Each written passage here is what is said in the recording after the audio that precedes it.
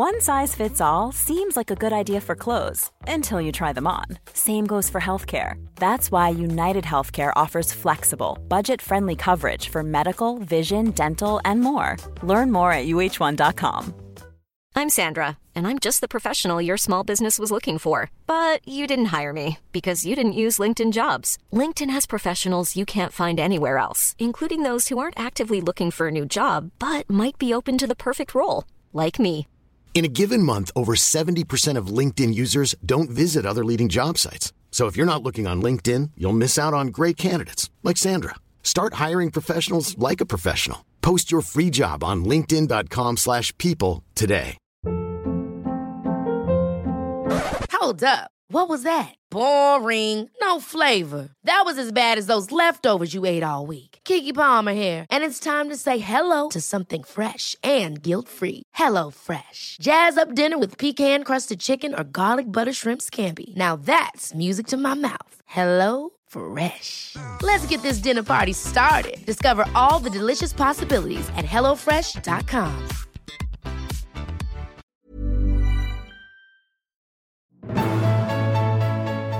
I'm Dr. Amy Robbins, and welcome to Life, Death, and the Space Between podcast. I'm a licensed clinical psychologist and medium, and here we explore life, death, consciousness, and what it all means. Today, I have Bridget Finklaire on the show. Bridget is an author and spiritual teacher with almost 30 years of experience. She's a qualified and experienced psychotherapist, hypnotherapist, and healer, and was a professional therapist in London's Harley Street. Bridget left England in 2012 for Cape Town, where she now lives with her South African husband. She loves teaching, writing, and speaking. Weaving together the threads of her spiritual and professional journeys, she designed the Bone Circle, a unique, transformative, and life-changing program that ties together three significant areas of expertise: intuition and creating, the sacred and the mystical, and therapy and healing. Her new book is a fictional book called Red Dress, and it's out now. Welcome, Bridget. Thank you so much, Amy. It's lovely to be here.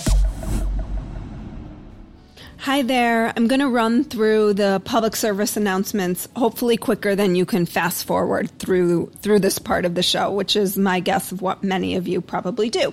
So if you have not subscribed to my newsletter yet, I have not been super great about sending it out, but I am recommitting to it for the fall. So please go ahead and do that at dramyrobbins.com. You'll get updates on what the upcoming shows are, as well as my bi-weekly soul wisdoms, where I just bring you information that comes to me in meditation. So if you go ahead and subscribe to my newsletter.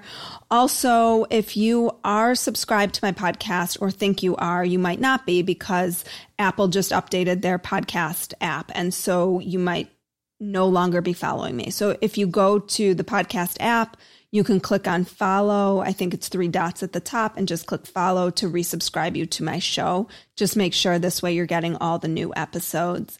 Also, you can find me on YouTube, where I am videoing with the guests, so you can see that. Not sure videoing is actually a word, but we just made it one. And lastly, there's 2 more things. Patreon, you can contribute to the show, which I would be so grateful for. Just go to patreon.com and put in my name. And lastly, Fireside, super exciting platform. It is in the iOS store right now, the App Store. You can only get it if you have an iPhone device, but here you can partake live in the conversation. So it's an awesome way to listen to the show and ask questions of my guests if you have them. Most of the shows are on Thursdays, but if you follow me on Instagram at Dr. Amy Robbins, I always post when the shows are. So check all of that out. Thank you for your support, and here is today's show. Well, you tie together perfectly all the things that I love and that I love talking about on this show. So, and it really seems like you've sort of done it all. So can you first start by telling us a little bit about the Red Dress, which is fiction, but it incorporates all these different elements of therapy and healing and sacred practices and spirituality. So tell us a little bit about the book first, and then I want to dive deep into some of these concepts. Awesome, thank you. So Red Dress is a novel, and there's a little bit of a story about how I came to write a novel, but the fact is that I did. And really the purpose for doing that was to be able to share some of that wisdom that I've accumulated over those 30 years, but in an accessible way that was fun, because there's lots of fabulous, fabulous nonfiction books out there, which people have got the motivation to read them, will read them, and they're absolutely brilliant, but not everybody wants to sit and read a nonfiction. So I wanted to make it fun and accessible. In my life, I'm always ridiculously busy. And so it's a treat for me to read a novel if I'm on vacation or something, to be able to read a novel. And you think this is like such a luxury to read a novel. So I thought, how would it be if you could have that luxury of reading a novel that was fun and, accessible, but be learning stuff if you want to. So that was the kind of raison d'etre, if you like, or end result or vision that I had for writing Red Dress.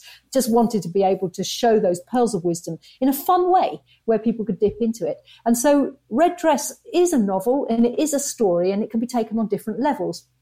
It's a fiction, although it is loosely autobiographical, because the main character is a therapist, and she works on Holly Street, and she lives in West London, and has 2 children, and that's all me. And there are certain things within the story that are mine as well. But she's not really me.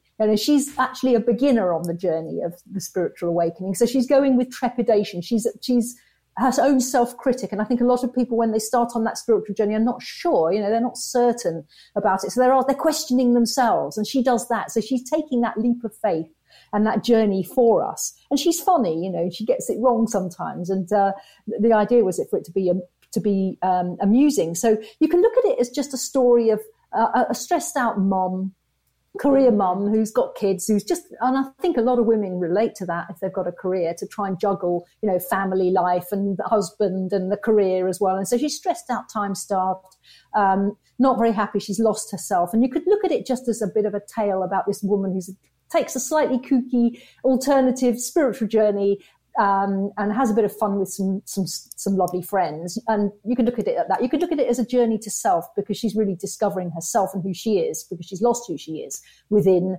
the life that she's built, which outwardly is very successful. It's everything, the markers of success that we're all looking for. And actually it's hollow when she gets there. So there's that aspect of it as well. That's the be all and end all isn't to have a big car and a big house. It's actually all much more about connection and relationship and ourselves and going within and connecting to something greater. So I think that speaks to so many people, especially right now, especially women who are, as she was in her 40s, sort of at that pivotal point where you're looking inside, hopefully, and thinking, okay, what is there for me? What is this journey about? Absolutely, Amy. I think now, particularly these times, the interesting times that we're living in, where we've all been forced to be in quarantine and be inside and maybe come off that rat race and off that treadmill, and we're asking what's all this about. So that's part of what the story is of Red Dress. And then you can also look at it as personal development, as a spiritual path. And there's also quite a lot of relationship dynamics that play out within the story. She's married to not a very nice husband, I have to say. And further on in the book, there's another character that is a love and sex addict. So there's some quite toxic relationship dynamics that are playing out, which I think people come across in their lives and wonder what's going on in those. So it gains some insight into that. And because she's a therapist, she's having her own therapy. So we're having an insight into what it's like to be able to discuss problems and issues within one's life with a therapist. So we're looking at a spiritual journey, we're looking at the therapist journey, we're looking at how she connects with her friends and how she goes within and questions what's her life about, and is it of any value, and who is she, what are her core values, and is she out of alignment with them?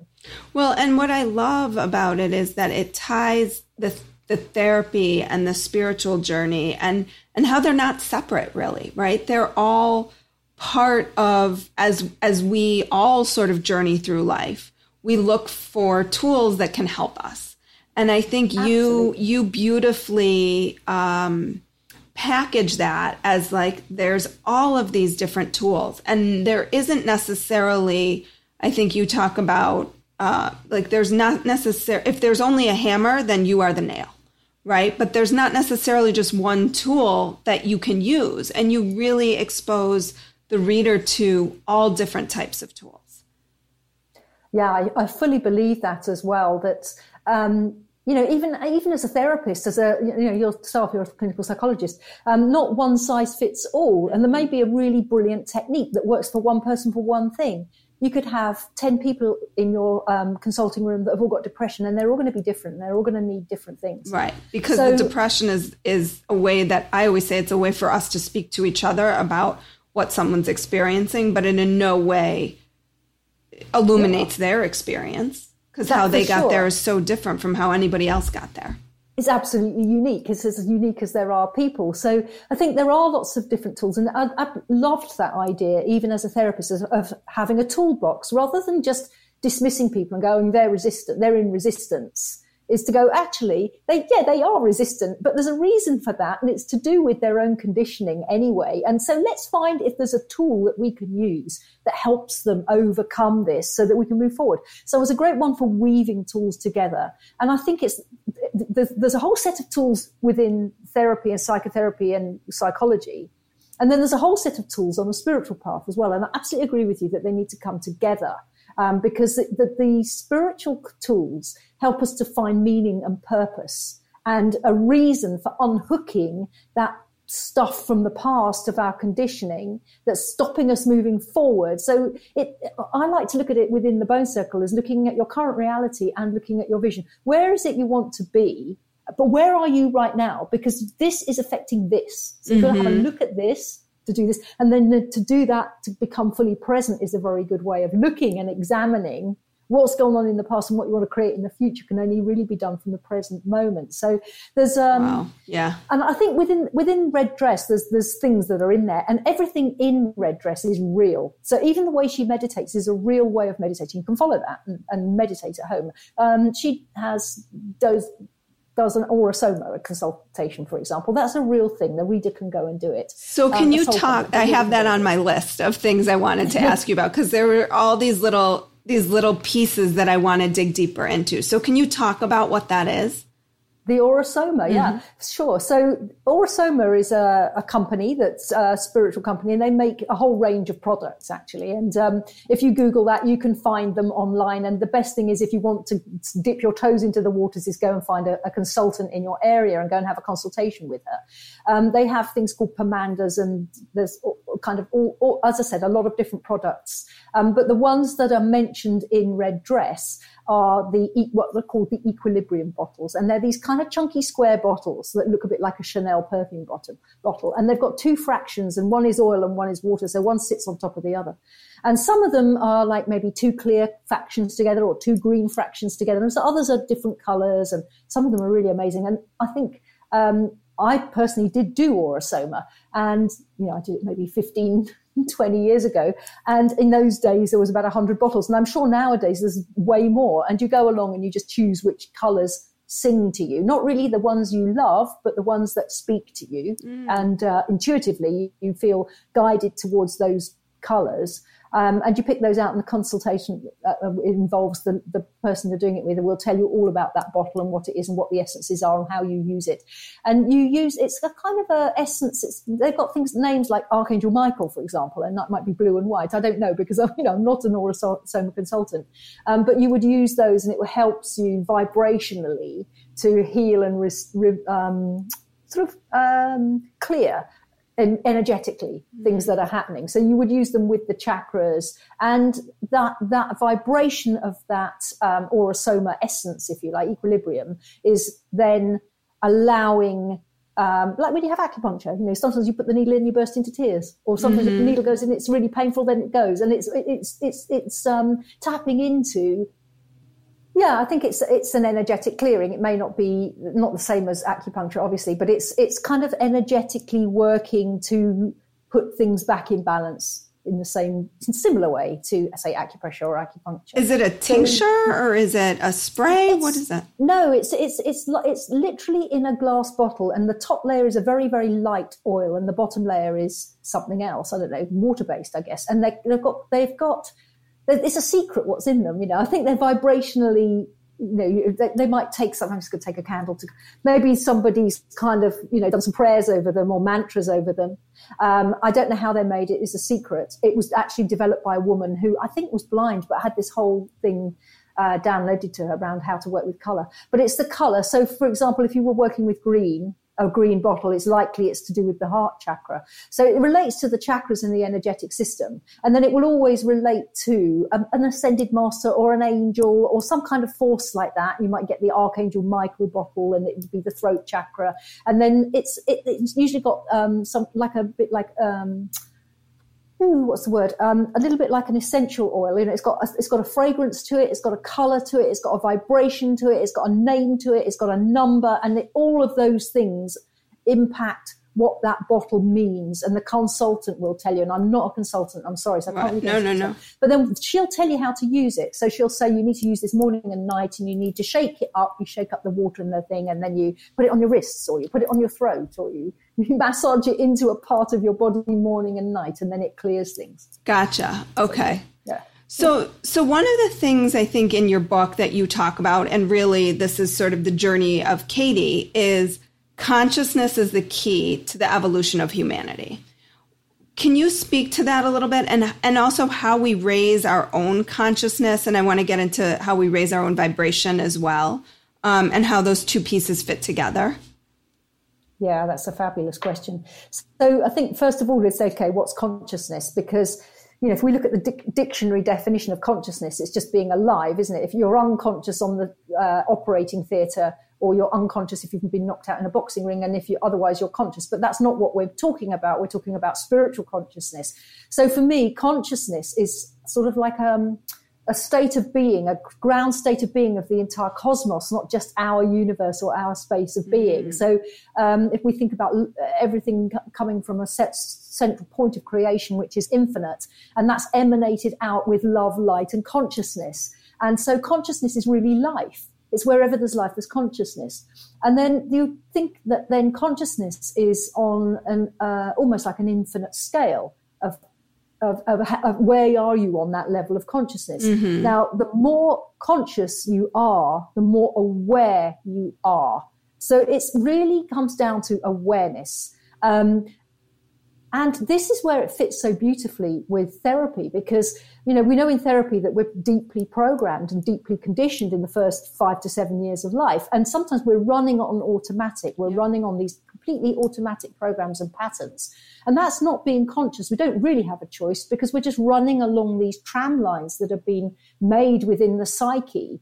So sometimes consciousness, I think, begins with awareness. It begins with you going, actually, there's more to life than this. Actually, I'm unhappy about this. I'm sad about this. I'm angry about this. I feel constricted. I feel depressed. Whatever it is that's going on for you, most people try to bat that away and just carry on with their life. And I think the minute you go, hang on a minute, and you go within, and then you say, you become aware of what's going on with you, that's the beginning of you waking up to a greater consciousness. Now, when you go into higher levels of consciousness, you start to become aware of things like we are all connected. And it's not just a saying anymore. It's something that you can feel and experience, that we are all connected. Mm-hmm. It's not just a scientific thing that somebody's written on a page. And then when you know you're connected and you start to have compassion and you start to be able to tune into what other people are feeling, then you're not going to hurt them.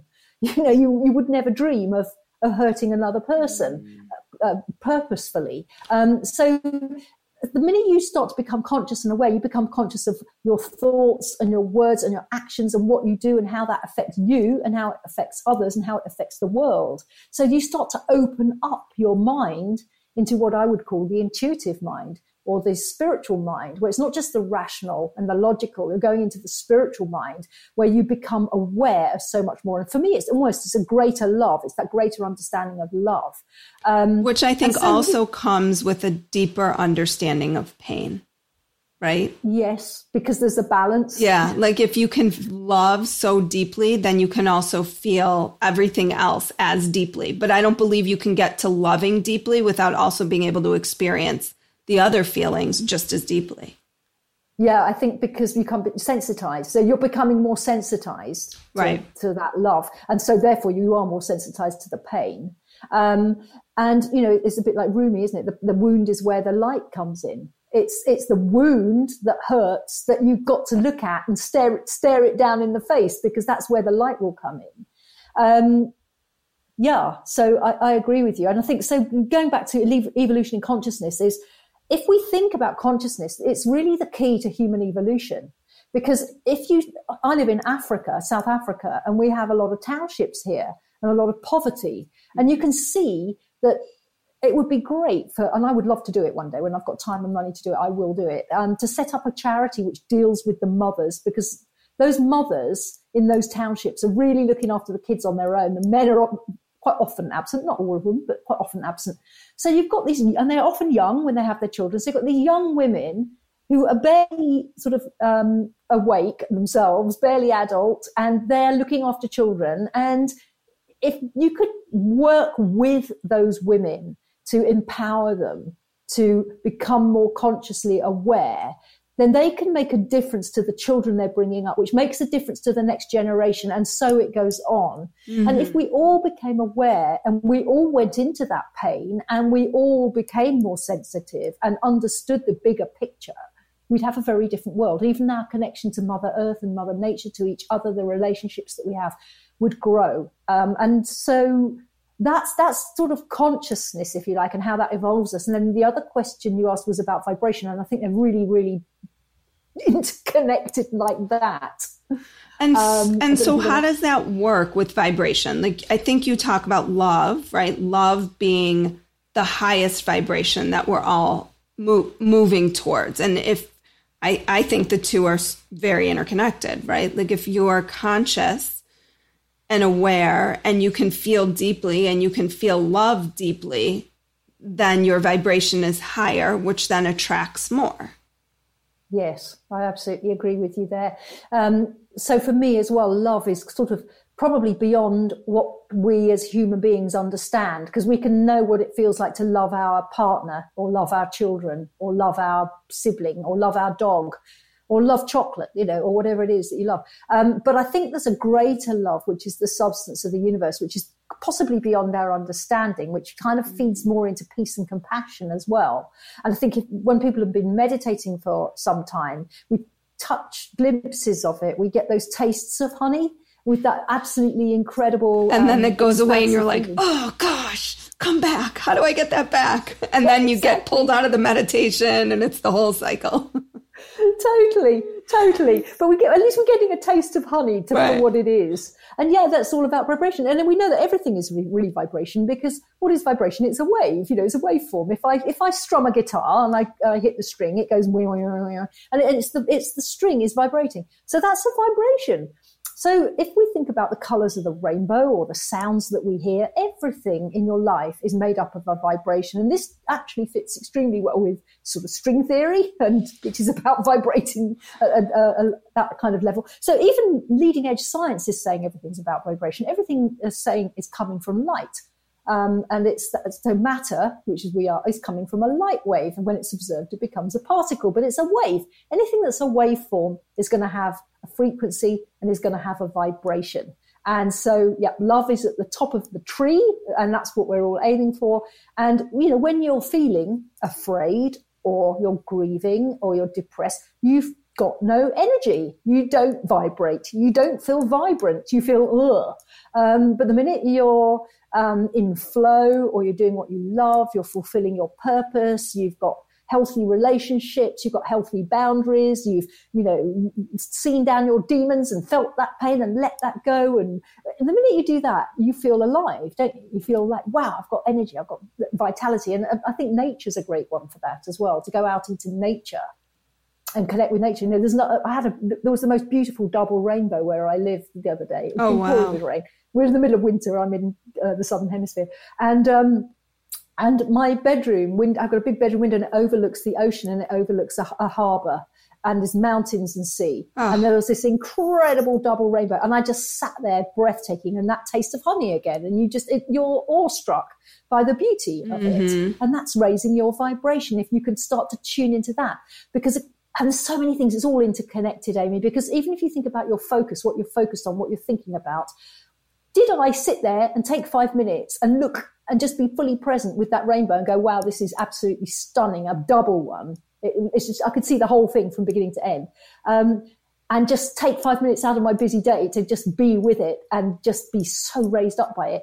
Or am I shuffling around going, oh, I'm really busy, I've got too much to do, and, whatever things are occupying people. Well, and so a lot of it is choice, isn't it, as well? Yeah, and I think that simplifying it in that way, I often find that some of these concepts feel to people overwhelming and complicated, and they think awakening happens like, you're sitting and voices from God come to you or from source or whatever however anybody wants to define that, spirit, universe, creator.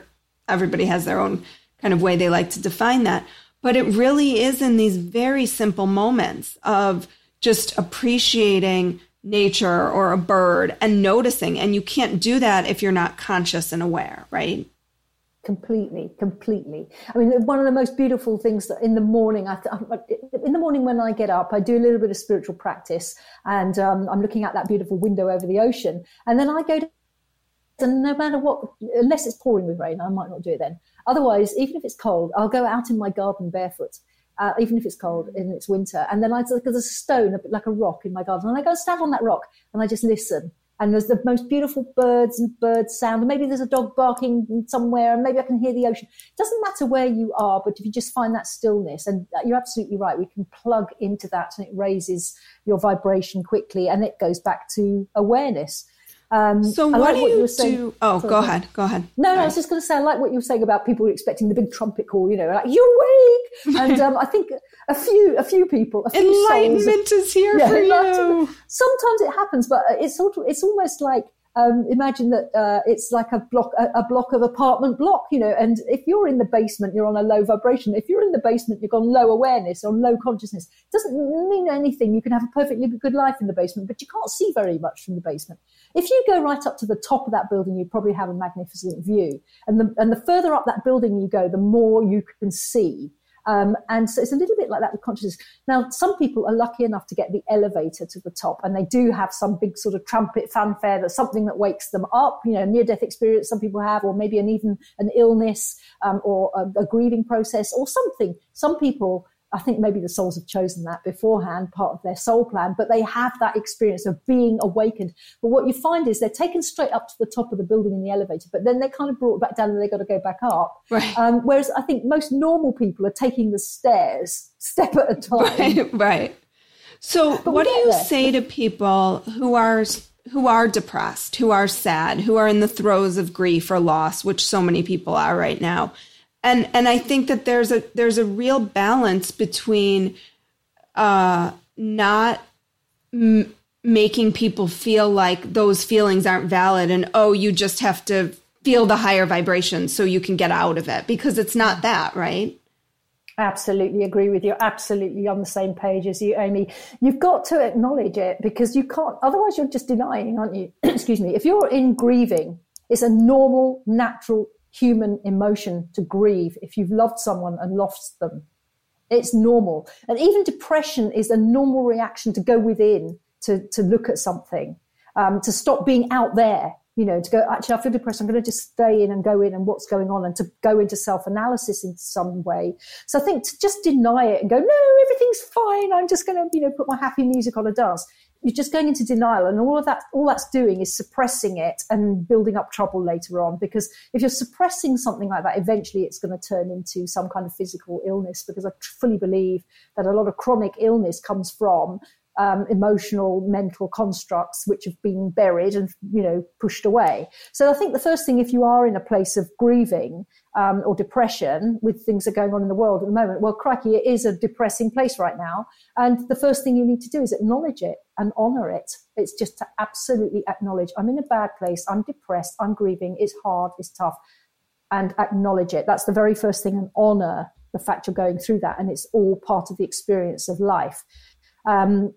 And then from there, it's about moving into a place of acceptance of what is.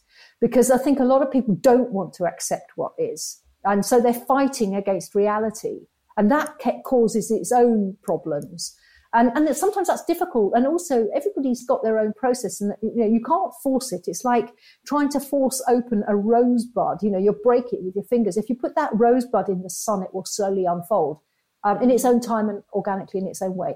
So I think if anybody's feeling that sort of thing, it's a process.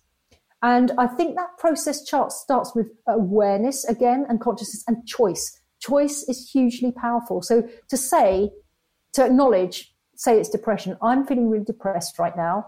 I acknowledge it and I honor the space I'm in, but I'm going to choose to come out of this. I don't know how I'm going to come out of this, but I want to choose to enjoy my life again. I want to choose to be able to look at the rainbow and think it's wonderful. I can't do that right now, but that's what I'm aiming for. I'm going to choose that. And then there's a moving through the honoring of the space and the accepting what is, and then accepting that I am where I'm at. And once you get acceptance and choice, there's a momentum and there's a direction. And I think once you've got a direction, it's easier to start to move through what's actually blocking everything, what's actually causing the depression. I mean, with grief, it's a bit different because you know what's causing the grief. Mm-hmm. I think that's how I would approach somebody who's in that kind of space, who's not yet on a spiritual path. If you've been on a spiritual path for ages, it's different, I think, because I think you can be a bit more detached and observe and be the observing, witnessing self. A little bit like Eckhart Tolle when he said, "Oh, I'm so depressed," and he realized there was two of him. And I think if you've had a long spiritual path, you're able to do that.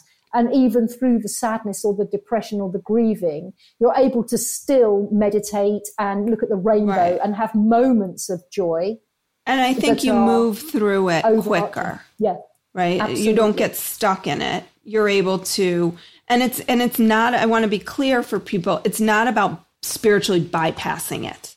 Because I think that's something that a lot of people try to do is like, oh, well, if I just do yoga and meditate and believe that, we're talking about grief here, when a soul dies, it goes on. And so everything is good in the world. No, because you're still feeling the sadness of being a human being and experiencing the loss of someone you love or whatever it is. I just think that you can move through that grief or sadness or depression or anxiety, whatever it is, because you have all these tools in your toolbox. So you're like, okay, well, today I'm going to pick the tool where I go for a walk in nature, or I'm going to pick the connecting with my friends, or I'm going to pick the meditating or yoga or whatever it is. And you just sort of go through the list of, okay, what do I need today that's going to help pull me out of that? That's going to help me put one foot in front of the other today.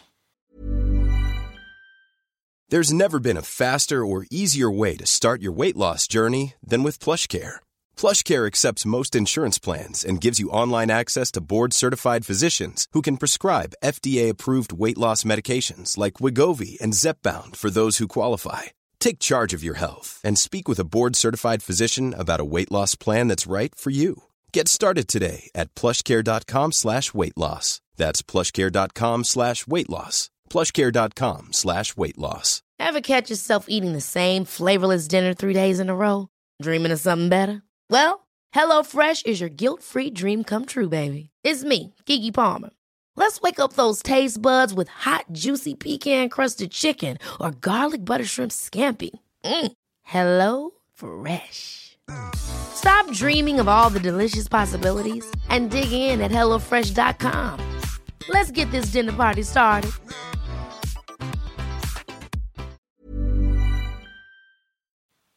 Yeah, I completely agree with you. And I think it's when, if you've got on a spiritual path, you've probably got an overarching, bigger, greater understanding and bigger picture of it all.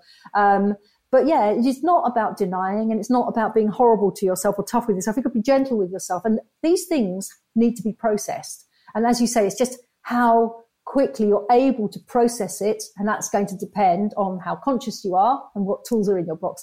And also some of the tools in the box are just things like having very solid community around you, say, can be an enormous comfort, whereas if you're living on your own, that can be very hard to move through grief.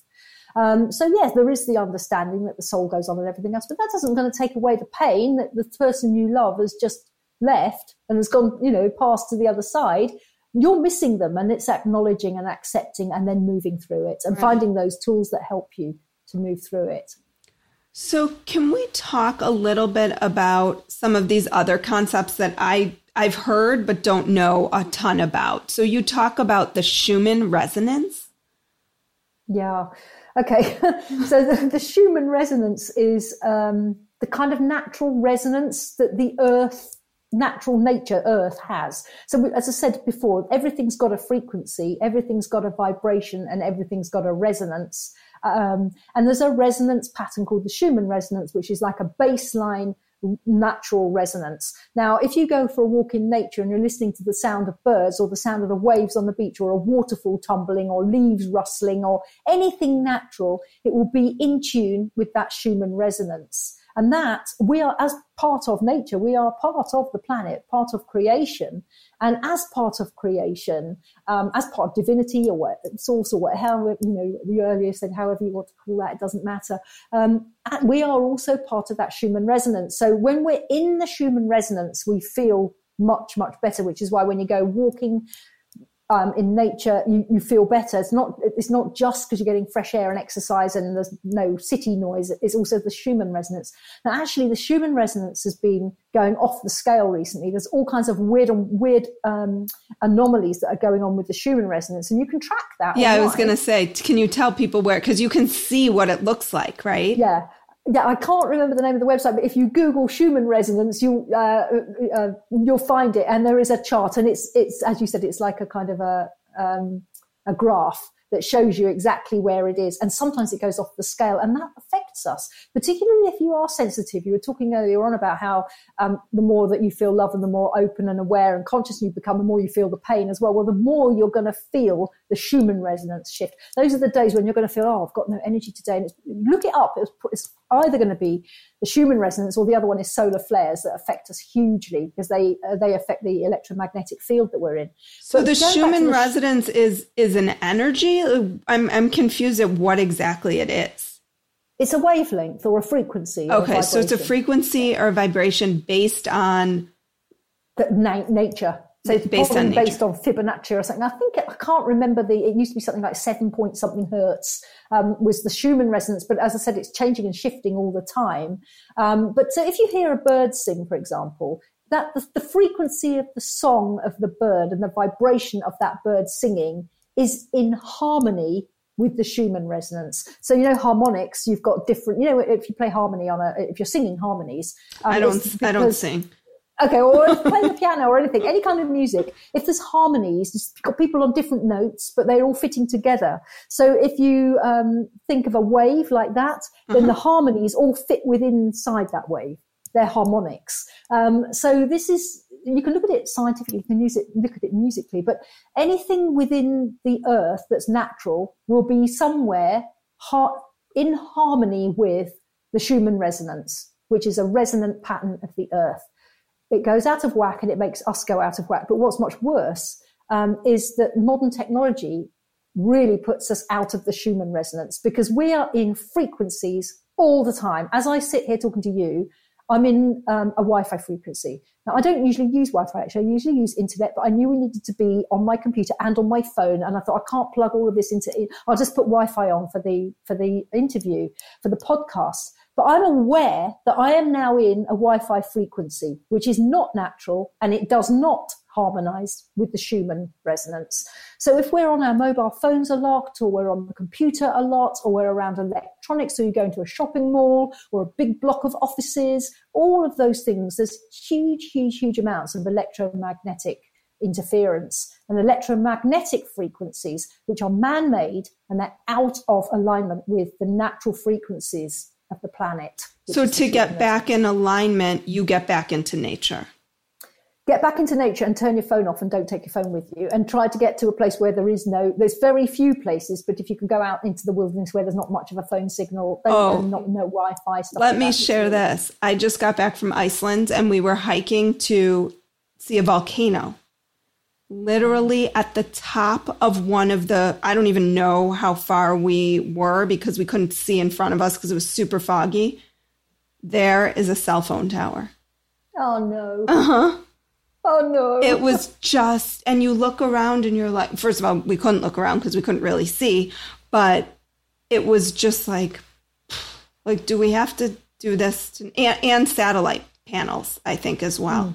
And it might just be because this volcano is actively erupting and they're streaming it live. So you can get online right now and see if the volcano is erupting or smoking or spurting or whatever it's doing. But I just think about that. And it's like, you know, if you're not there, you shouldn't be able to see it, right? Like you're because it's about being there.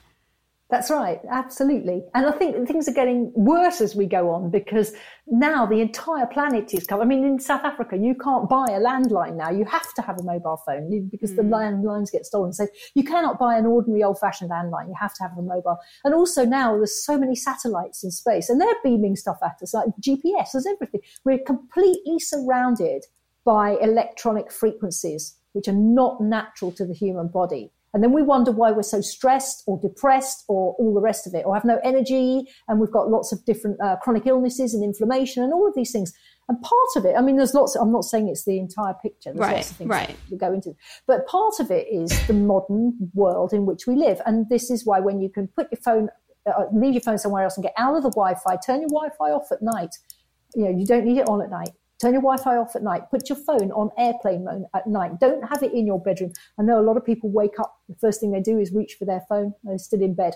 I don't turn my phone on for an hour after I've got up. People just know. If they really, really need to get me, they can phone me, but I never put data on or Wi-Fi on. I don't pick up anything, messages, nothing. If it's urgent, they'll phone me. And then I can do my spiritual practice and go outside and ground with the earth and listen to the birds and get my resonance pattern and, you know, make sure that my vibration is there. And I work a lot with sacred names and mantras and prayer and things like that and breath work and all sorts of things that you can use to raise your vibration. But start the day like that. My vibration's nice and high. And then after about an hour, I go, okay, now I'll put my phone on and see what's going on in the world. I'm not saying ditch your phone, you know, and be completely cut off. There's always I would like the middle way is the proper way. Right? What is the Fibonacci sequence? So Fibonacci was an Italian mathematician from many centuries ago, and he discovered this sequence of numbers, which is called the Fibonacci sequence. Now, what happens is you take so it starts with 1 and then the next one is 1. And then if you add 1 and 1 together, it's 2. And then, so now you've got 1, 1, 2. And if you add 2 and 1 together, you get 3. So now you've got 1, 1, 2, 3. And then you add 3 and 2, you've got 1, 1, 2, 3, 5. And it goes on like that. You add the last 2 digits, you get the next number. Now, nature works on that Fibonacci pattern. It's an unfoldment pattern of creation. So if you look at the classical one they all say to look at is those ammonite shells that unfold from the middle, and they're like a snail shell. Uh-huh. And so each of the little compartments gets bigger and bigger by this ratio, which is called the golden mean or the golden ratio or the phi ratio, which is sort of pretty much the Fibonacci. And if you even look at plants, if you think about a plant, it throws up a shoot. It grows 1 leaf, then another leaf. Now it knows how to grow 2 leaves, so it grows 2 more leaves, and then it goes like this. So I'm going to go to my garden right after this. Yeah, and even if you look at a pine cone or a sunflower, the middle of a sunflower, all the seeds are often petals of roses, all kinds of things. If you count them, they're nearly always in a Fibonacci numbers, and they create spirals as well. So there's a Fibonacci spiral. It's quite difficult to explain without pictures and graphics, but there's a whole spiral, and it shows it starts off quite tight spiral, and then it kind of flows out quite big because it's going up in this Fibonacci sequence. So and again, what does that tell us then? Mathematics. Right. It's what do you think mathematics that? of creation. For me, it's a sacred mathematics of creation. So in a way, it's showing us that our creation has behind it a wisdom, an intelligence. It's not just happenstance. It just hasn't just happened. It hasn't just evolved.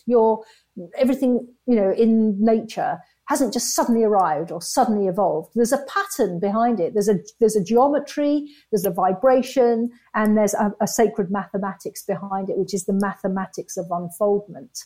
And it's quite interesting to work with as well. So you can work with it if you're creating stuff. So one of the things I do I teach a thing called the Bone Circle, and then in the advanced training in that, we do a thing called Gift of Life, which is the life that's been given to you that you've always been here to live. It's your soul's purpose life, and you're given it as a gift, a divine gift in a kind of meditation. And then we have 5 main, what we call choices, and then 5 fundamental choices. So we're working with the Fibonacci. We've got 2 lots of Fibonacci sets to unfold that and create it within your life. So just interesting. It kind of starts to go into sacred geometry, which we can find in everything. We can find that even if we go down, particularly if you go down to the subatomic level or the molecular structure. So a lot of people say, oh, there's no straight lines in nature. Well, you look at a crystal under a microscope, something like that, under a microscope, you'll see amazing straight lines in there. There's geometries in there. You know, if you look at a diamond under a microscope, there's incredible structure with lots of straight lines. And those structures are often according to sacred mathematics, and Fibonacci is part of that. My God, I could do a podcast on each one of these pieces. There's so much to learn. We'll have to do another one, Amy. We're going to have to dig in deeper. And then you talked a little bit about the golden phi? Or the golden mean or phi. Golden mean or phi. Yeah, I can't, on the tip of my fingers, I don't know you're going to ask me about this, but the gold, so that if you, it's literally a ratio of, and if you take, actually, if you look at the screen that we're looking on, these 2 little the square windows that they're probably golden mean. They're probably the phi ratio, because the phi ratio tends to look pleasing to us. So there's all these things that go into these different ratios, and it's connected deeply to the Fibonacci. So if you take those numbers, you can say, it's extremely difficult to do. I'm sorry, Amy. It's very difficult to describe it without a visual, because it's such a visual thing. It's such a visual thing. But if you look it up, Leonardo da Vinci was renowned for using the phi ratio, or the golden ratio, in his paintings, and where he placed people would be on that Fibonacci spiral. So that's the circle that he always used? Well, it's a spiral. No, that's something else. That's Vitruvian Man. I'm going to actually just kind of try and draw this for you. For those who are listening on Fireside, sorry, we're on Zoom I'm sorry. Too. So, you can, we're able to see, but you will be able to see this on YouTube. So people can. You know, I can't really draw it, but it's sort of like it starts tight and then it comes out very quickly. Yeah. And it's because it's based on all these actual ratios. I'm sorry, I'm not putting this very well, but I wasn't expecting to ask you about I find the obscure things that my listeners I know would love to hear, but we haven't talked about yet on the show. Yeah. So phi ratios and golden mean and Fibonacci are all connected, and they're all sacred mathematics and sacred geometries. So it feeds into how things are created. Not just that man creates, but creation itself. As I said, crystals are a great example of that. Nature, you see that Fibonacci spiral. It's a spiraling that you see particularly prominently in pine cones. You see it in planetary systems as well, and in the solar system as well. But you'd also see it if you went down to look at the structure inside a crystal. So it's everywhere. And then man has used it, particularly the way Leonardo da Vinci used it is within his paintings, not Vitruvian Man, which is the one you're thinking of, I think, with the man like this in the circle, which is also, by the way, is also sacred geometries and Fibonacci ratios, because each of the ratios, the ratio between this here and this, you've got 3 joints on your finger. So the little top of your pinky, then the middle piece between the next 2 joints and the bit between the knuckle and there, that will be a Fibonacci ratio, golden mean ratio. Wow. Okay. So even the human being is built on that ratio. It's a fascinating subject. I mean, you could go, there's people who specialize in it. You can go into it in a lot of depth. I'm going to find those people and have them on the show. Find those people and have them on. One other fascinating thing to get into. One other question before I'll open it up for people to come up and ask their questions is, where do you see the future of science and spirituality going? And I know you talk about the quantum field, which I haven't talked about much on the show, but I am determined to get someone on who can talk about that with me. And 8th dimensional space. I have talked about higher dimensions, but I'm just curious about kind of your thoughts on those pieces. Oh, really interesting. I think that leading edge science is going full circle towards spirituality. So maybe things that the spiritual people have known for a long time but couldn't explain scientifically are becoming discovered now by science, and we're going, hey, wow. So you mentioned eighth dimensional space. So within our brains, scientists have discovered, it's called the Blue Brain Project, if anybody wants to go and look it up. They've discovered that we have eighth dimensional geometries within our brain, within the firing of the synapses and dendrons and dendrites and stuff. So we've got eighth dimensional geometries going on. And so why? Well, it must be because we can tap into eighth dimensional space. Now, dimensions in and of themselves is a whole lecture, really, because it's not layers. I think sometimes people think of it as layers or a ladder, but it's not. It's something way beyond that. So if you think of a line on a page that goes from one bit to the other, that's one dimension. If you then take another line and two more and join those up and draw a square on a piece of paper, now you're in 2 dimensions. If you take that and make a cube, now you're in 3 dimensions. So you can see how it's not just going up a ladder, it's something completely different. So a 4th dimensional cube, we can only represent that in 3 dimensions because we live in a 3-dimensional world. It's actually a moving cube. It's called a tesseract, and you can look that up on the internet and have a look at it and play with it, and it's fabulous. So that's just 4th dimension. So when you get to 8th dimension, it's a bit mind-boggling. But there was a scientist called Dr. Elizabeth Rausch, who sadly passed away now, and she wrote a book with Dr. J.J. Hurtak called Mind Dynamics in Space, and it was about remote viewing. And she was a physicist, full-on scientist, and she explains, it's an extremely heavy-going book to read. It's not light at all, but she explains how we have to go into what she calls 8th space, or the 8th dimension, in order to go beyond time and space as we understand it, in order to remote view. Because when they did remote viewing, and she studied it and had lots of remote viewers in doing things, they're not only are they remotely viewing somewhere, say the other side of the world, or there was one guy who could remote view things that were going on the moon or Mars and things like that. So not only, they were just given coordinates, by the way, they had no idea. They were given a set of coordinates and they had to go in and draw what they saw. So not only were they going across space to go to another part of the world to draw what was there by sitting in a room and using their mind, sometimes they would draw something that wasn't there. And the researchers were thinking, okay, well, this is crazy. Why have you drawn? I think it was one guy called Pat Price. I think his name was very good. And Eagle Swan was the other guy. They were amazing. This is back in the 50s and 60s. And Russell Targ is the other guy who ran the project. And the one guy, he drew this picture, and there was these big water towers. And they go, there's no water towers there. Why did you draw that? And then they did some research, and they found out those water towers were there in the 30s, but they've been taken away.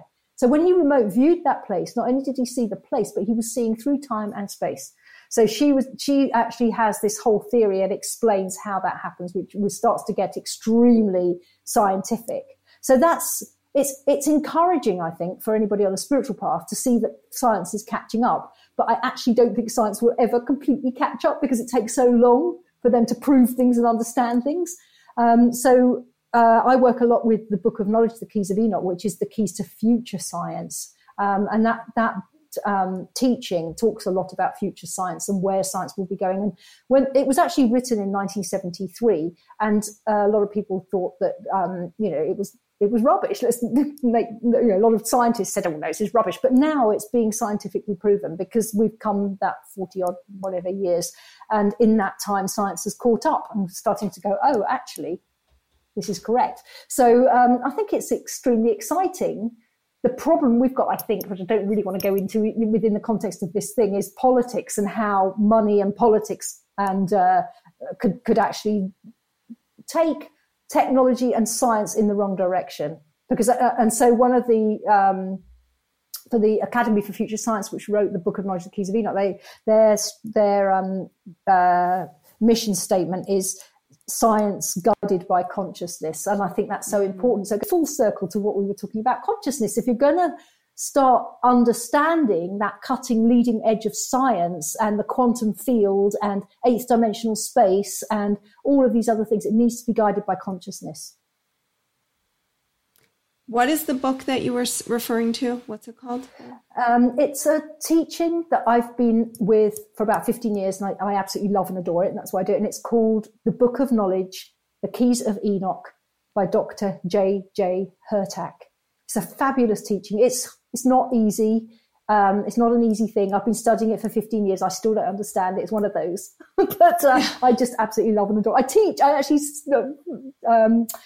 facilitate a study group and teach it, but I still I just sometimes think I don't know anything, and I've been studying it for 15 years. It's best to go to a study group, but there's lots of them in America. So you find a study group and go along, or by all means get the teaching, because it's an amazing teaching. Interesting. And there's lots of other books that he's written as well. But. Wow.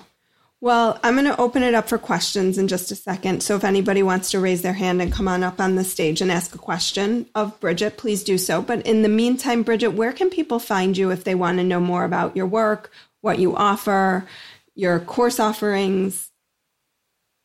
Thank you. Yeah, the best place to find me is my website.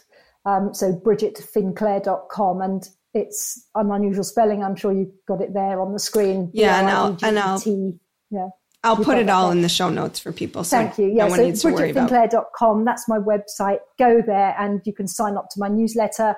There's a little bit about the Bone Circle. There's a lot about Red Dress. You can follow me on social media. I'm on the usual sort of Twitter, Facebook, Instagram, LinkedIn. Bridget Finklaire is an unusual name, and you'll find me. The book is launched actually in USA on Sunday, the 1st of August, but it's available to pre-order from Amazon or Barnes & Noble, or you can go to John Hunt Publishing, which is the publisher, to get that. Just wanted to talk about the Bone Circle briefly. Sure. So the Bone Circle is a training that I developed. I'm not going to tell you all about it. I'm just going to tell you how to find information about it. Gotcha. It's a training that I developed, and I used to teach it one-to-one, and I want to actually make it even more amazing than it was before, and I want to add in some more things to that and round it out and take it up to an even higher vibration, and I want to put it online so it's accessible. But because of the book launch, and I'm in the middle of writing the second book because there's a trilogy, I haven't had time to do that. So Bone Circle is not available yet, but if you want to know about it, there is a page on my website. Send me an email, a contact message. I will put you on a list, and when it's up and running, it will have its own dedicated website, and I will get back in touch with you, and you're welcome to come and do the Bone Circle with me. Okay. I might do the Bone Circle with you. You'd love it, Amy. You'd absolutely love it. It sounds like it. So we have a couple. Thank you so much, Bridget. And we have a few people one person to start with who wants to come on up and ask questions. So I'm going to allow them up on the stage to just ask you their questions. Okay. Hi, John. Hi, Amy, and hello, Bridget. Very nice to meet you. Hello, John. This has been an absolutely fascinating conversation, and I do think that you two should do this on the regular, because you're speaking about things that make my little heart happy, I got to admit. So that's awesome. I'm actually in the middle of a rabbit hole focused on sacred tones and sacred geometry and all of this stuff. So it's kind of synchronistic that you'd be talking about this today. But most of what I have learned, admittedly, comes from studying occultism or Kabbalistic practices, things like that. So I'm wondering if you have some suggestions that lean more towards the science of it, like books that might be recommended. Well, you could do no worse than looking at the Book of Knowledge, the Keys of Enoch, but actually they have a website which is called keysofenoch.org. And they're under the umbrella of the Academy for Future Science. And there's many, many teachings there. Also, some Kabbalistic work is actually really interesting. The Sefer Yetzirah is a brilliant teaching that you could look at.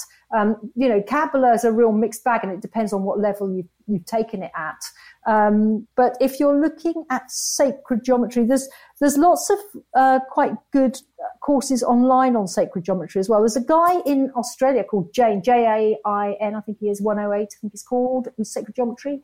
And there's also there's another guy in Europe somewhere who does beautiful sacred geometry work if you want to go in that direction. In terms of sacred tones and sacred music, I think music is such a personal preference, isn't it? As for what you like, you've got to kind of follow what you like. But a lot of the Eastern chants are really fabulous. A lot of the, like Om Mani Padme Hum and all of those, and the Green Tara chants and the Sanskrit chants that you can look into. And they've got lovely, soft, gentle vibration because it's Eastern philosophy, so it brings in the feminine. Because I think if you're doing Kabbalah and sacred sacred geometry, sacred tones are probably leaning towards more the Western way of doing things. So it might be quite nice to bring in the Eastern because it balances that. If you're really into the Kabbalah, there's a lot of Kabbalistic names, of divine names that you can work with and chant, which can raise your vibration. So I don't know if that answers your question or not, John. It does, but specifically regarding the sacred tones, like, do you have any suggestions for like scientific papers or published works regarding the actual, like, discussing the hertz and what each level of them do at certain pitches and things like that? I mean, other than what I can find online, which, to be honest, has been pretty full, but I'm just looking for more credible sources than being able to Google it, you know? Yeah, sure. And I understand. I don't know. I can't help you with that, John. I don't know specifically. I can't point you into direction of a teaching around those frequencies and tones for healing. But the way I do it is intuitively, because your own intuitive understanding of it is so powerful. So you can even work with toning to heal yourself. And you go into a meditative space and go into whatever it is you're trying to heal, whether that's emotional, mental, or physical.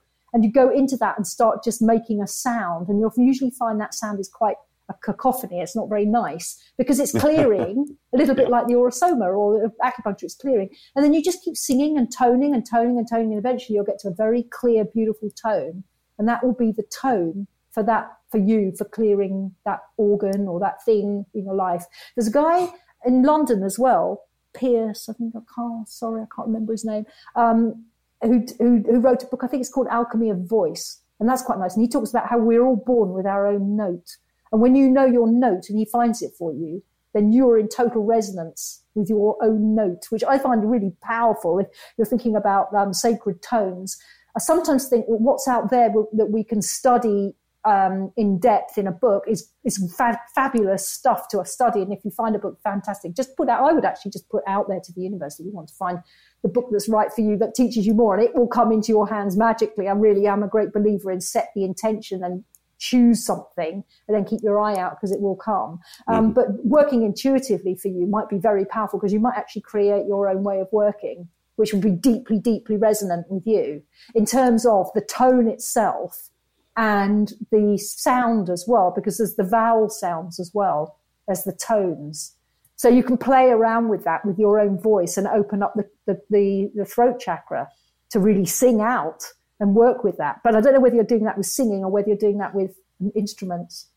A combination of both. I do meditation and I do chanting when I get into that state, but I'm also applying sacred tones to my music as well and trying to, create Beautiful. Something out of that. But so I don't want to. The Fibonacci would be useful for you to look at Fibonacci sequences for tonal work for music. I know a guy who was working with that. I do that myself, actually. Awesome. And I also use it to apply to structures of songs. So it helps me create anything from tempo to tone to mood. There's a lot of different ways you can apply it. And I was going to say, if you two ever decide to dive back into the Fibonacci sequence, I have a list a mile long of musicians who have applied it to their music since 17th century. I'd be happy to Bach, share. Yeah, wow. Absolutely. No, yeah, I could do a whole. It sounds like you did great work. A whole year on Fibonacci sequences. I would be there for every episode. I can promise you that. Well, I don't want to take up too much more of your time. Amy, Bridget, thank you so much for having me on, and thank you for that wonderful input. Bridget, I'm definitely going to take to heart the things that you said, and thank you very much. Thanks, John, and thanks for listening and for your question. Anybody else have any questions they want to come up and ask?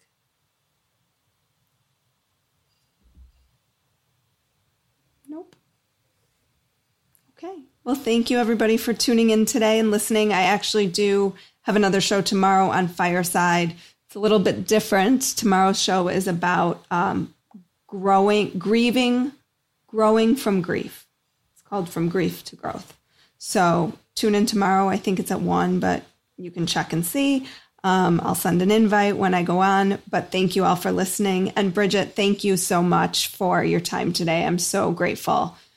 And your book, Red Dress, fabulous fiction read. If someone wants a fun sort of read that integrates everything and is not super heavy in the way that we usually, when I read about this stuff, it usually is. So Thank you so much, Amy. It's been fabulous to be here. Just to say, Frequencies Vibration is all still in Red Dress. So there's actually quite a lot of wisdom in there. It's not just a light story. So no, it is. It is. I didn't mean that it was a light story, but it's not, it doesn't have that same sort of like, when I read a lot of these books, it's like reading a science novel, right. Or some science book. Absolutely. Thank you. Thank you so much for having me on. I really enjoyed it. It's been my absolute pleasure. And thank you, everybody, for listening. Like what you heard today and want to hear more? Wondering what comes next and what it all means? Head over to Apple Podcast, Spotify, Stitcher, Google Play, or anywhere you get your podcasts and hit subscribe. Also, if you could take a minute to rate and review my podcast, I would really appreciate it. Stay tuned as we continue to explore life, death, and the space between.